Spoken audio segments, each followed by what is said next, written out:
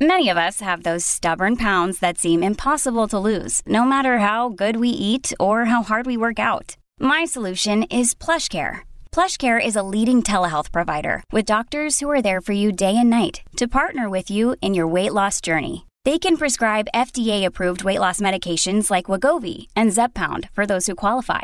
Plus, they accept most insurance plans. To get started, visit plushcare.com/weight loss. That's plushcare.com/weight loss. There was a story I was reading out of Thunder Bay, the police chief there, who says violence and homicides are taking such a toll on their police force that they can't keep up with the surge of homicides. And, you know, the chief describes the city just awash in drug addiction, ripe for the picking by what he calls ruthless gangsters coming in from southern Ontario, who then target the city because they see it as a cash cow for narcotics. There's a lot of strain on the system. I want to bring John Reid into this conversation. He is president of the Toronto Police Association, joins us on Thursdays.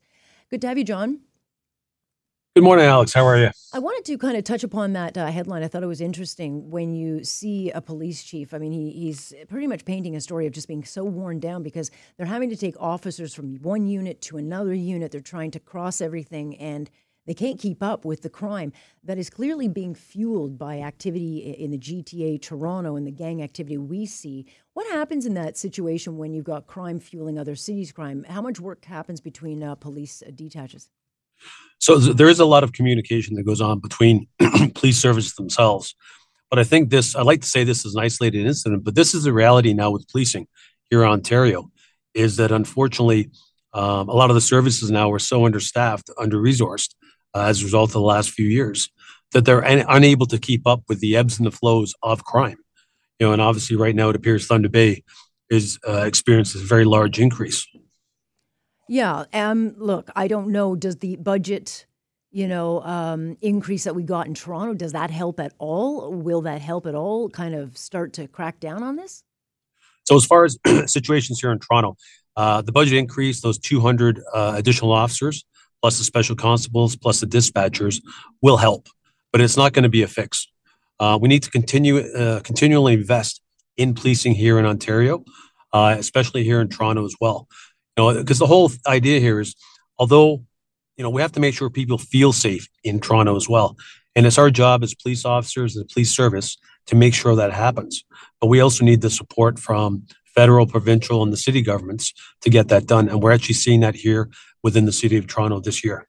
Yeah, but again, the opiate crisis is just such a huge part of the problem, and it's all over Ontario. I don't know how they're going to get ahead of that. I just don't know how they're going to get ahead of it because they don't really seem to be even trying. You're correct. And I think part of the problem also is that, policing isn't the be all and end all. We're not going to be able to police our way out of these situations. We need further investment upstream, as far as addictions, support, housing, community investment as well within these areas. And that's something which people have to understand. But I will say all that, but not at the expense of policing. Policing is a core function, is a core safety issue here for the residents of Toronto. And I think as you'll ask any resident in Toronto, do they feel as safe today as they did 20 years ago? I'm pretty sure the answer is going to be no. Yeah, but again, it is so political as far as, the defund crowd. They are not happy at all. They make a lot of noise. Tory has been clear. He's not going to pull back on this, but in the wider picture, I think people do want to kind of see more presence on the street because the crime is going up. Maybe not as much people getting killed in that, but the crime is not stopping. Meanwhile, there's been some movement, I think quite a bit of movement on bail conversations. The Prime Minister earlier this week said his government will be looking carefully at this letter that was written on Friday and sent to his office by all the premiers of territories and all the provinces. So this isn't just one or two. They are all calling for reforms to the bail system.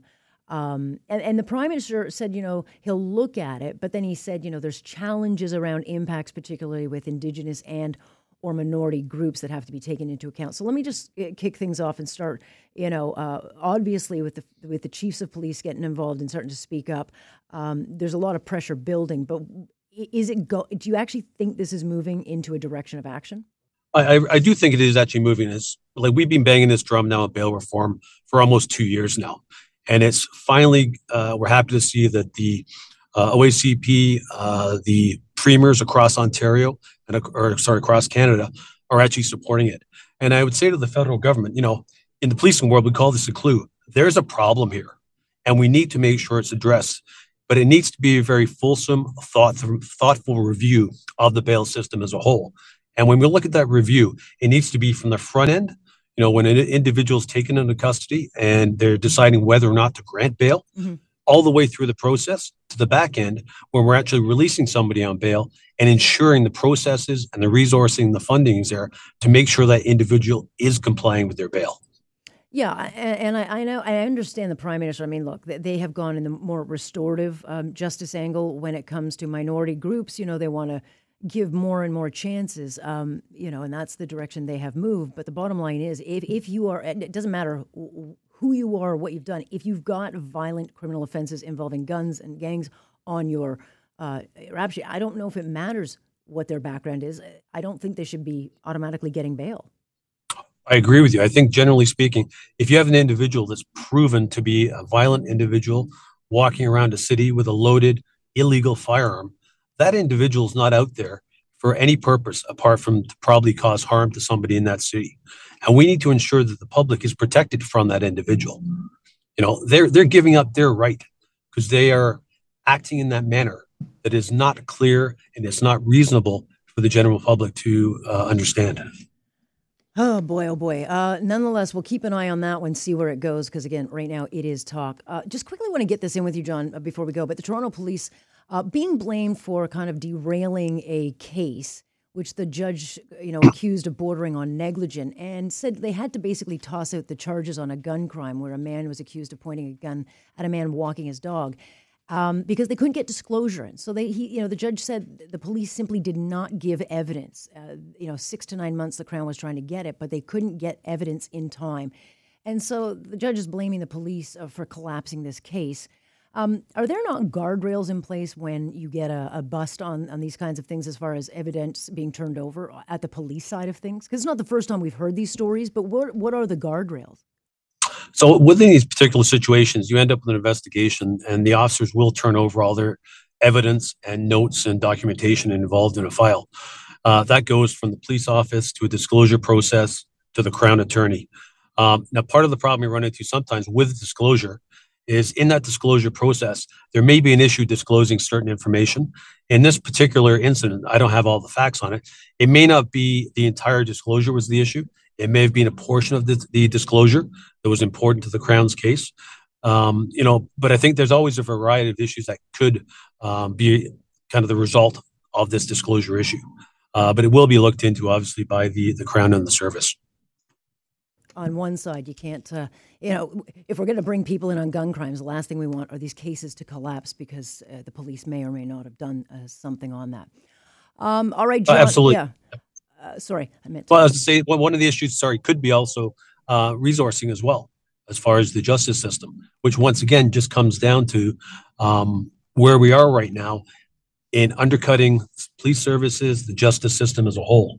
Yeah, no kidding. All right, well, stay tuned on that one. John, very much appreciate your time. Great. Thank you very much. Have a great day. You as well. That's John Reid joining us from the Toronto Police Association.